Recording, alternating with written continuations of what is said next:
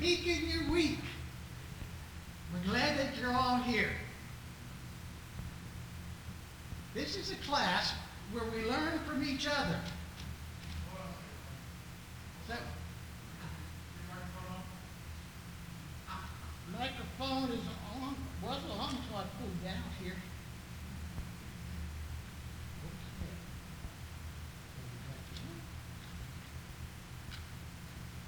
It's on.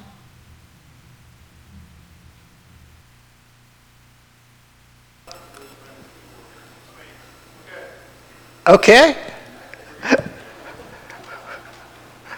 Welcome to Wednesday Night Live, the class that puts some peek into your week and makes the week go a little faster on the downhill. We're glad you're here. This is a class where we learn from each other. It's not one person just giving you a lecture. We want you to make comments, ask questions, do whatever comes to your mind so that we can learn from each other. It's the best way to learn it.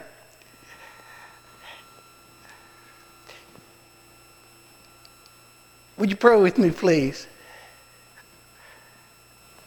Father, thank you for this day and for everybody who's come out tonight. Help us to be open, to share our lives and to share our thoughts. And I ask that you help me get out of the way so that people can see you. I pray in Jesus' name. Amen.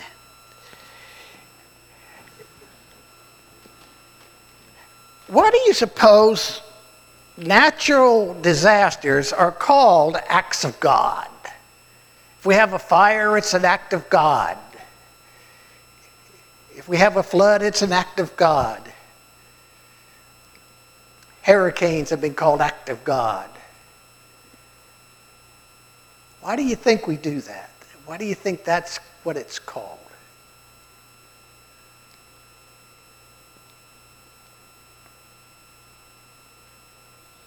Don't you all talk at once. It's just Sue. Because we as human beings cannot cause a flood or a hurricane or a tornado. Okay, can you say that one more time? Because we as human beings can't cause a flood or a hurricane or a tornado. We don't have the power to make that happen. And because we don't have the power, we blame it on God. Is that what you're saying? Well, blame, give credit to God, realizing we don't have that kind of power. Okay, thank you. Very good. Heidi online, Heidi says there's really no way to classify them because nothing man-made caused them. So man didn't make them, so God had to do it. Okay, thank you, Heidi.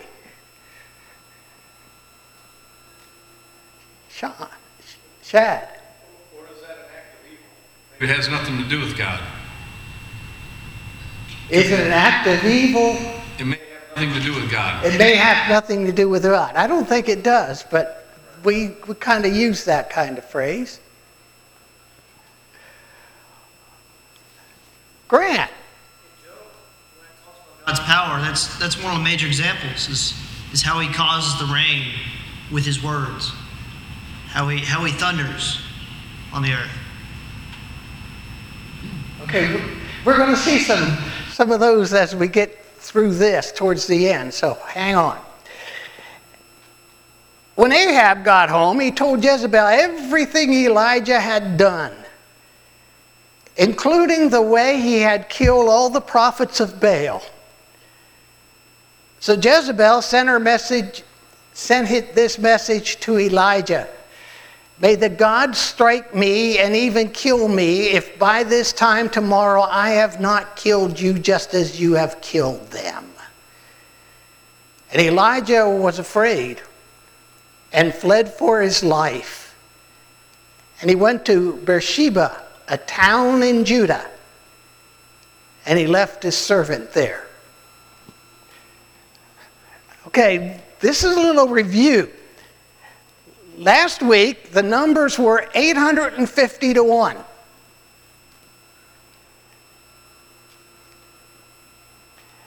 And because they were so high, everybody sort of figured that the prophets of Baal, at least Jezebel did, thought that they'd win, but they don't win. And they have this big contest on Mount Carmel where they make an altar and put a bull on it, and he lets them go around, and the prophets of Baal are chanting, and he's making fun, saying maybe he's on vacation, maybe he's taking a nap. He did that all the time that they were chanting, and finally they give up, and it's his turn. And he has his altar doused with water, and doused with water, and doused with water, and then he prays, and God sends fire. But that means she's lost every prophet she's got. And so she comes and she tells Elijah, he sends the message, we're coming after you. You knocked off all the prophets that I had, so we're gonna kill you. What's it tell you about her reaction or her spiritual condition? Chuck? She's evil. She's evil. Okay, good.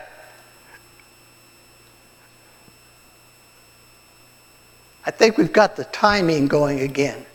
I think. Sue? She was a follower of Baal, and this was not enough to convince her. But of course it didn't convince a lot of the Israelites, even though they were raised in Israel. Okay, good.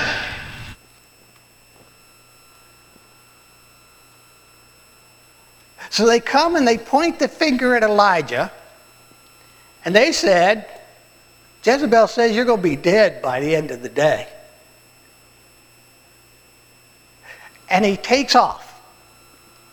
Why did Elijah, the man of great courage who stood up to all those prophets of Baal and Ashtaroth, become overwhelmed and afraid and run for his life?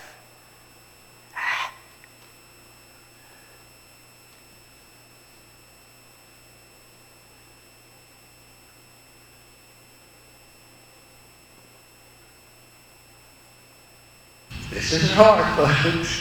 Fear of retribution. Fear of retribution. Very good. Or also known as the acts of false gods. Good. Have you ever done something right for God and it turns out wrong?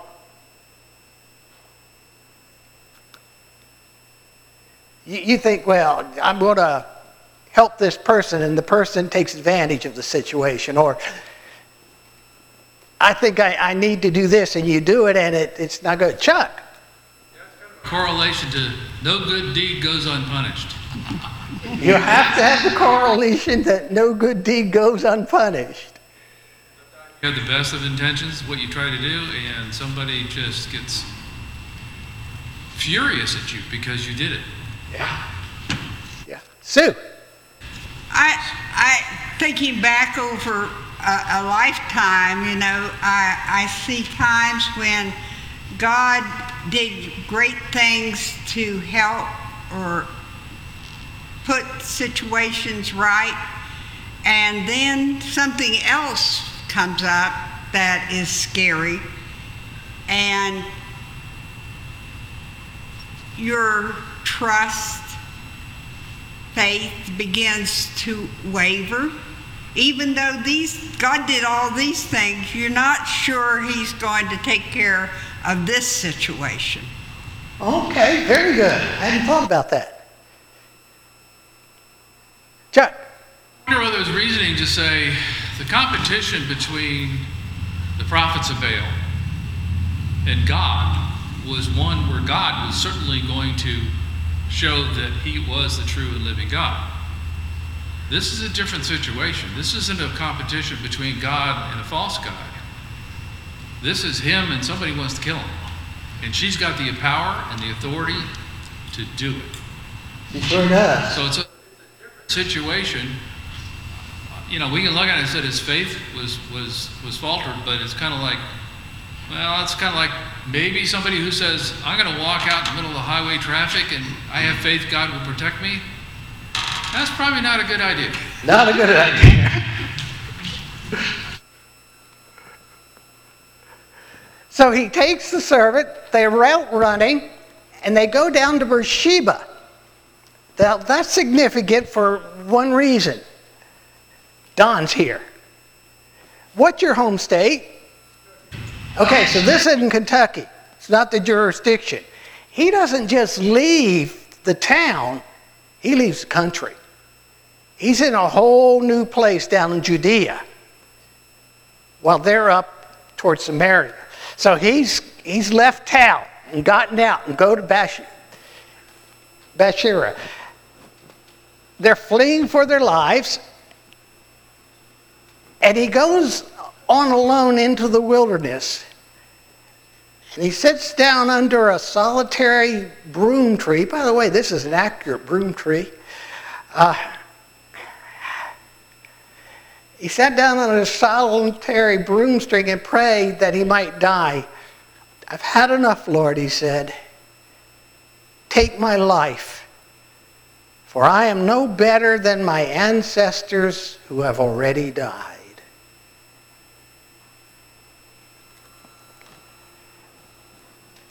What's that tell you about him? Chuck? Profoundly depressed. He's profoundly depressed. Sue's going, yeah.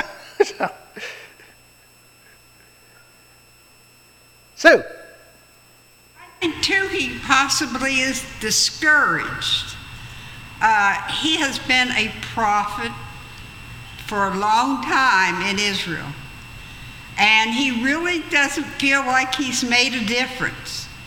He has prophesied what God wanted him to. He's did what God wanted him to. He's went through a drought, and famine. He's done all this. And then the thing on Mount Carmel with God sending the fire, and nothing seems to change the people of Israel. They still are following false gods. Okay, very good. They're outdoing y'all on that side rather than this side, so y'all got to speak up. What do you think Elijah needed most? Rest? An attitude adjustment? Answers? Or fellowship with other believers? What do you think he needed most?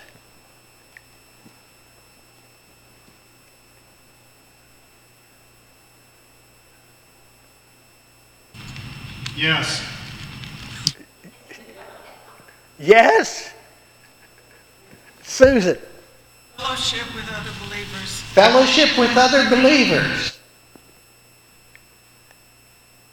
Shad? I believe he needed an attitude adjustment. He needed an attitude adjustment. He may not have really have known what he was asking for when he asked for death. So there's no second decision after that.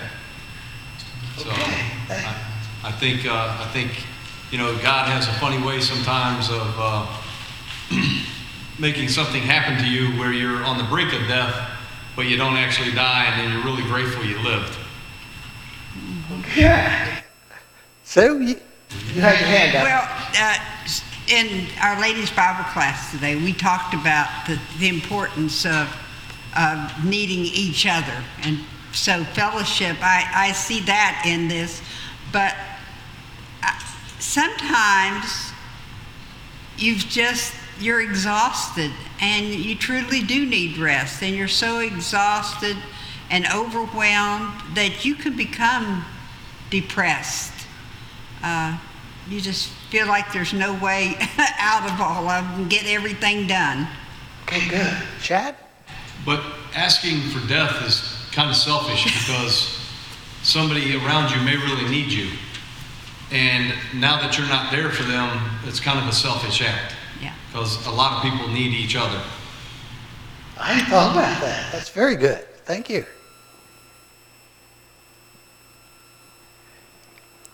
He's sleeping under the broom tree. But as he was sleeping, an angel touched him and told him, "Get up and eat."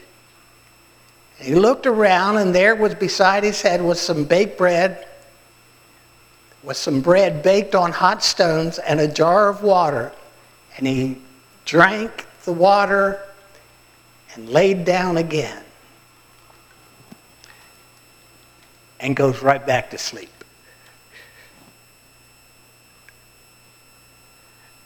And the angel of the Lord came back a second time and touched him and said, "Get up and eat, for the journey is too much for you." So he got up and ate and drank, strengthened by the food. He traveled 40 days and 40 nights until he reached Horeb, the mountain of God. This is his traveling. He wants to get, if I can do this right, he wants to get way down here. What's so big about Mount Horeb?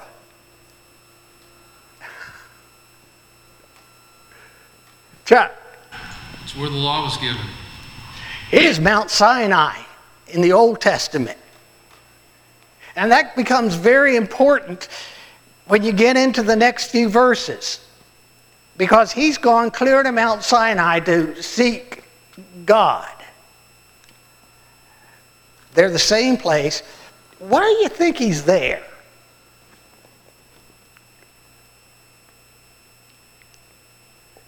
Why is he on Hebron or Mount Sinai?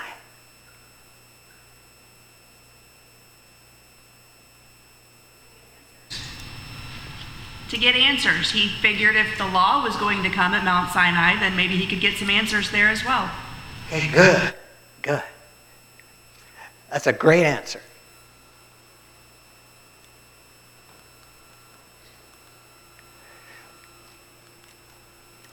He went into the cave, spent the night, and the word of the Lord came to him.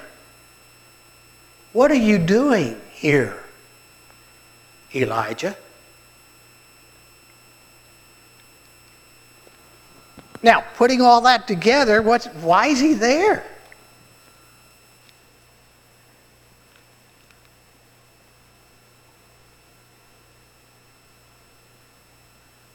That's where God spoke to Moses. But what are you doing here, Elijah? God wants me to know why he came all the way down there just to find out what he really wanted from being there.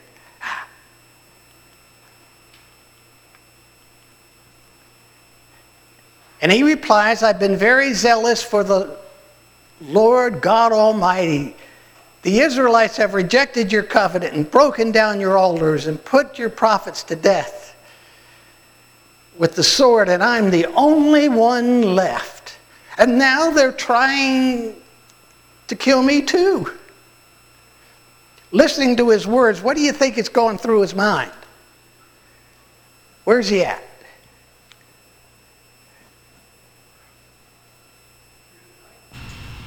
Afraid of dying. He's afraid of dying. Good. Protection. He's looking for protection. He's looking for protection. I haven't seen the persons who was saying that. Okay, good.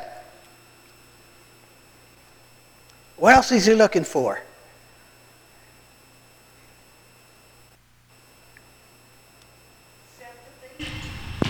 Sympathy? Sympathy. Okay. God, understand. I've tried. I've really tried. Yeah. Maybe for some more answers. He listed out everything he's done and everything that happened, and nothing has worked out so far. So maybe he's there to figure out where the path ends, if he's on the right path. Okay, very good.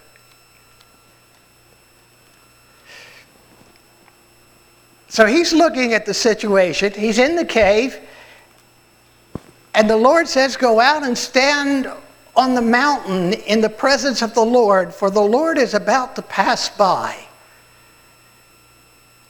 Then a great and powerful storm tore the mountains apart and shattered the rocks before the Lord, but the Lord was not in the wind. After the wind there was an earthquake, but the Lord was not in the earthquake. I like this picture.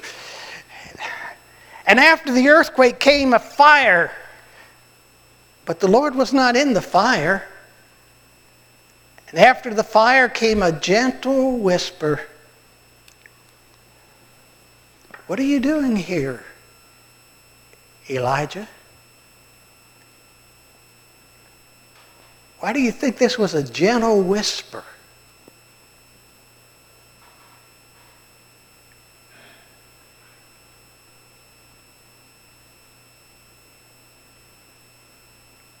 So? When somebody is really upset, which Elijah seems to be, emotionally distressed to say the least, it seems to help if you talk to them below your normal volume and quietly and slowly, and there's something about that seems to be calming. Yeah. Kind of to piggyback off what Sue said, is the whole event is pretty amazing. He showed the earthquake, the fire, how powerful he was, but then showed him how much control he was in by the whisper instead of a roar. Great.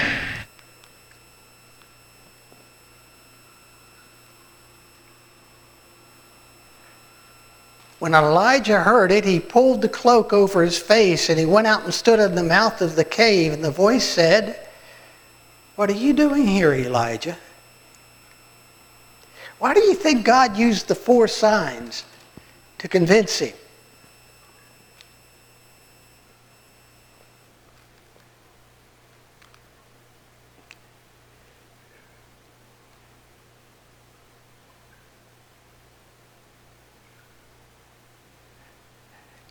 He came down. He had the big fight, and then he started coming down. And God used all the power. He had all the power, but you didn't have to be there. God wasn't in any of it while he was on Mount Horeb or Mount Sinai. Either way you want to call it. God's not there. You don't have to be a place to find God. And he says, "I've been zealous for the Lord God Almighty, and the Israelites have rejected your covenant and broken down your altars and put your prophets to death with the sword, and I am the only one left. And now they're trying to kill me too." What do you notice about it right off?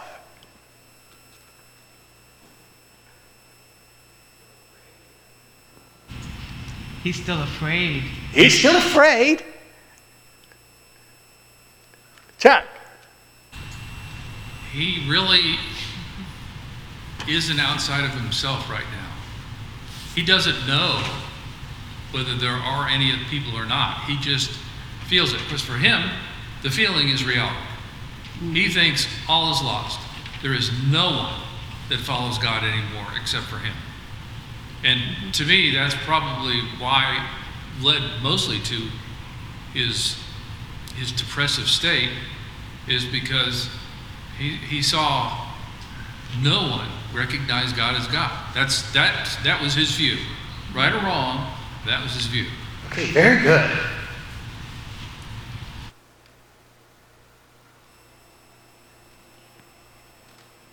And the Lord said, "Go back the way you came to the desert of Damascus. And when you get there, appoint Hazael king over Aram, and appoint Jehu son of Nimshi king over Israel, and anoint Elisha the son of Shaphat from Abel Meholah to succeed you as prophet. And Jehu will put to death any who escape the sword of Hazael, And Elijah will put to death anyone who escapes the sword of Jehu. And yet I have reserved 7,000 in Israel whose knees have not bowed down to Baal, and all whose mouths have not kissed him. How could Elijah have missed all that?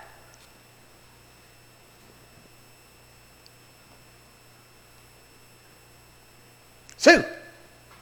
Because he chose not to, or for some reason did not surround himself by people who were still faithful to God.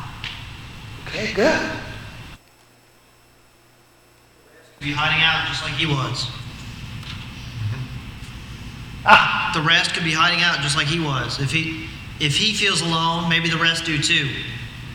With the tension that's going on, and maybe all of God's people are just underground. Okay, great. Thank you, Grant. So Elijah returns to do what he had asked him to do. He's headed up all the way up here eventually. So he's on this journey. And Elijah found Elisha, son of Shaphat. He was plowing with 12 oxen, 12 yoke of oxen.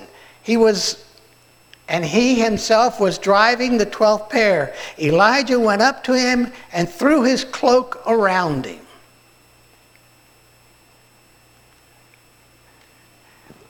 Anybody know what that meant in this day?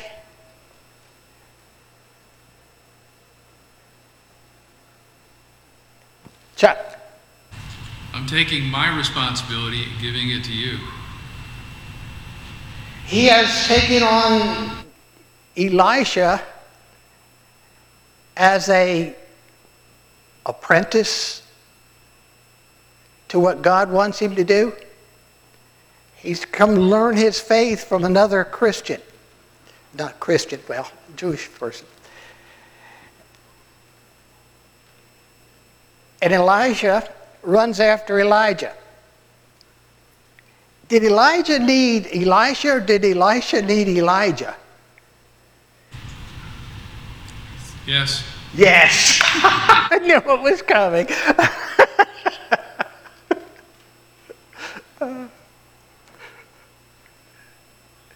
Which one needed which one the worst? His support. But Elisha needed someone to teach him. Elisha needed somebody teaching him. And Elijah needed somebody that was there to cheer him on. Very good. And Elisha then left his oxen and ran after Elijah. "Let me kiss my father and mother goodbye," he said, "and I will come with you." "Go back." Elijah replied, "What have I done to you?" So Elisha left him and went back, and he took his yoke of oxen and slaughtered them. He burned the plowing equipment to cook the meat. He gave it to the people, and they ate. And then he set out to follow Elijah and become his attendant. What does it show you when Elisha slaughtered the oxen to burn the yokes? Shad. 100% committed. He's committed. Very good.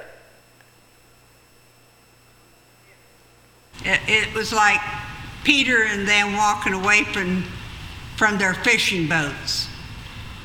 They left what they knew and went to follow Jesus. And this is his livelihood. And it's all over. He's going to follow Elijah. Okay, very good. So he sets out with Elijah. He becomes his servant. So on a scale of 1 to 10, how would you rate Elijah's courage at this point in his life?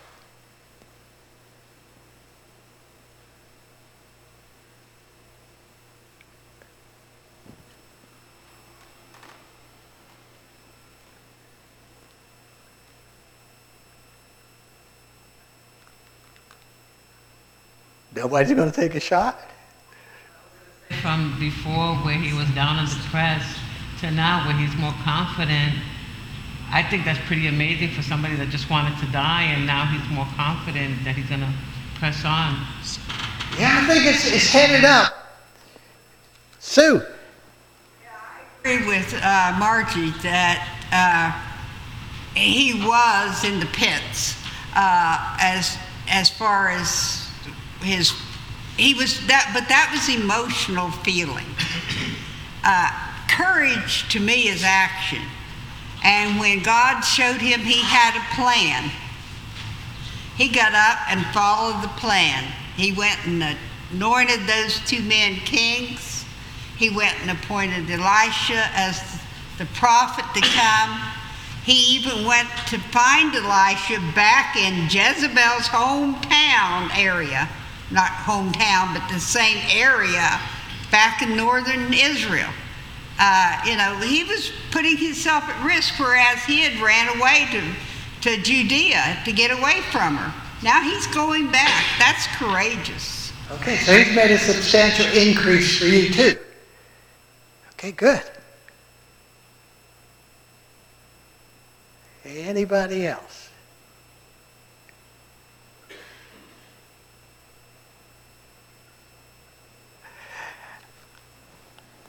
I've come to a point where, do you want to study the end of Elijah's life, or would you rather move to another person?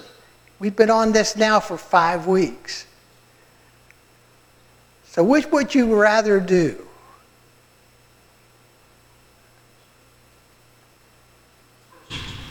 Move on. Move on? Move ons? One move on? Check. I second it. Second, move on. So far, you're all doing good. You're unanimous.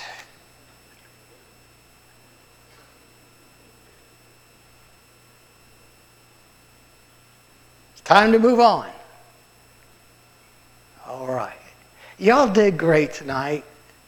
I'm always thankful for what you all do in the class and helping each other learn. It's the best way of doing it. And I really appreciate you coming and being part. If you're online, thank you all for tuning in. I know Heidi's going to be there and tuning in every week, and I appreciate it. I'm going to ask Dennis, if he will, to come forward and say our closing prayer.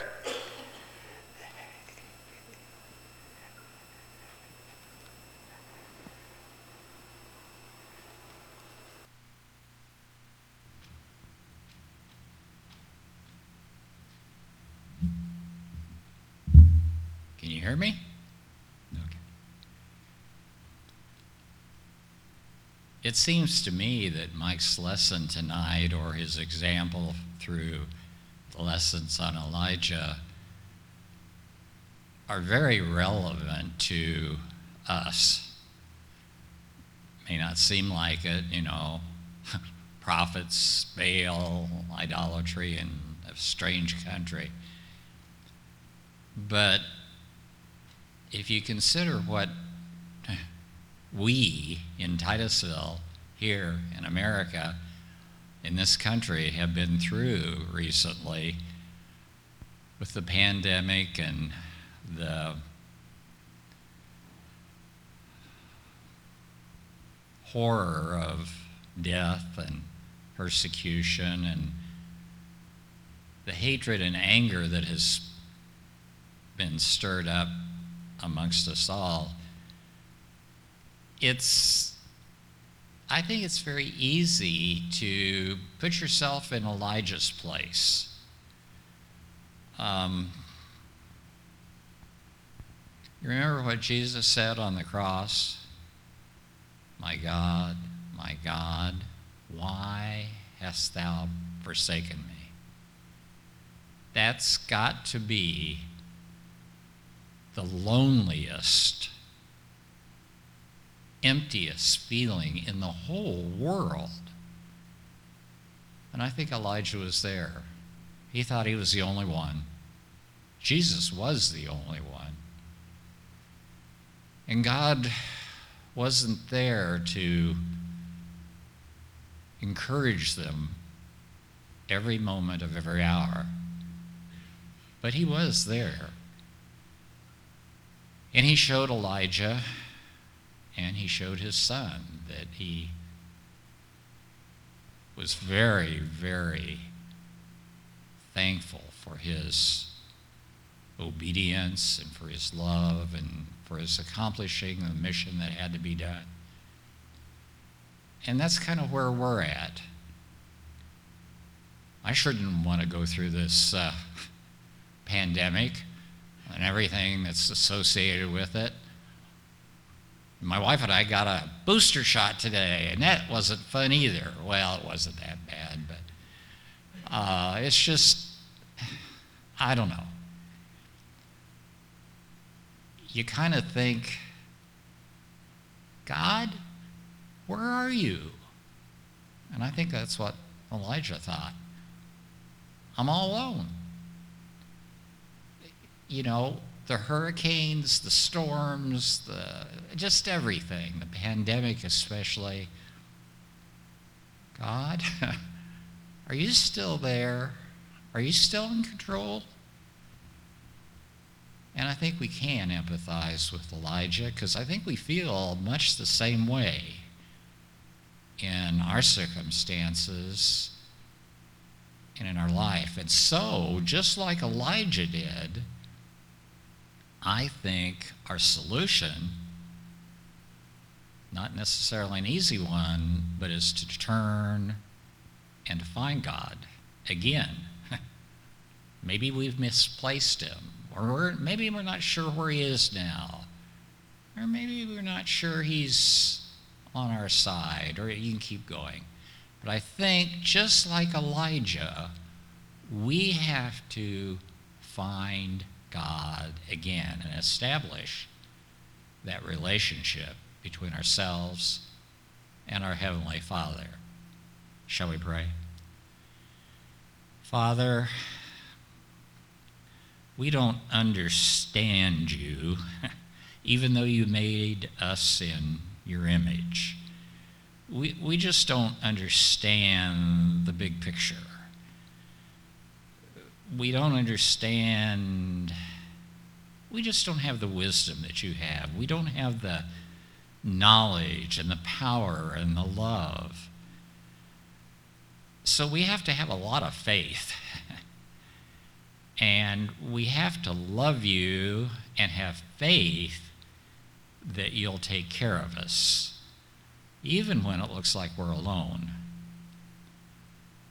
So, Father, we ask that you would continue to be with us, even in difficult circumstances, and to help us have the faith that it takes to continue loving you and continue serving you when it seems like we're all alone. It seems like you're gone. We're sending this, well, over around Christmas maybe, we're sending this very expensive telescope, the Webb telescope, supposedly out into your great, vast, almost endless universe to go and find information from the beginning of time, the creation. Don't know what we'll find, don't know how we'll interpret it, but I pray, Father, that regardless of what we find or what we don't find and how we interpret what we do find or don't find, that we will not feel alone. We will not assume that you do not exist anymore. We will not assume you're so far away from us that you can't be right next to us and love us. And so, Father, we ask that in our closing, that you'd help us to not feel alone. That's a terrible feeling, to feel alone and to be alone. And it's a terrible feeling, Father, to not think that the Creator of all life, of the universe, has forgotten us or doesn't love us anymore or whatever. We know, Father, that you have not left us alone, just like you did not leave Elijah alone. And you took care of him. In fact, you provided for his successor.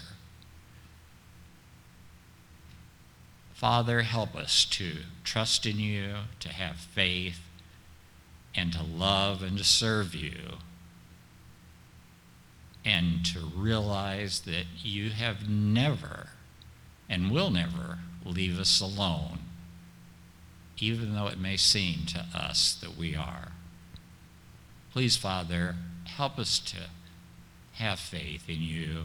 Help us to return the love that you have for us. And help us to have the patience, just a small sliver of the patience that you've had for mankind, to endure whatever comes our way and continue to put one foot in front of the other and head for you. In Christ's name we pray. Amen.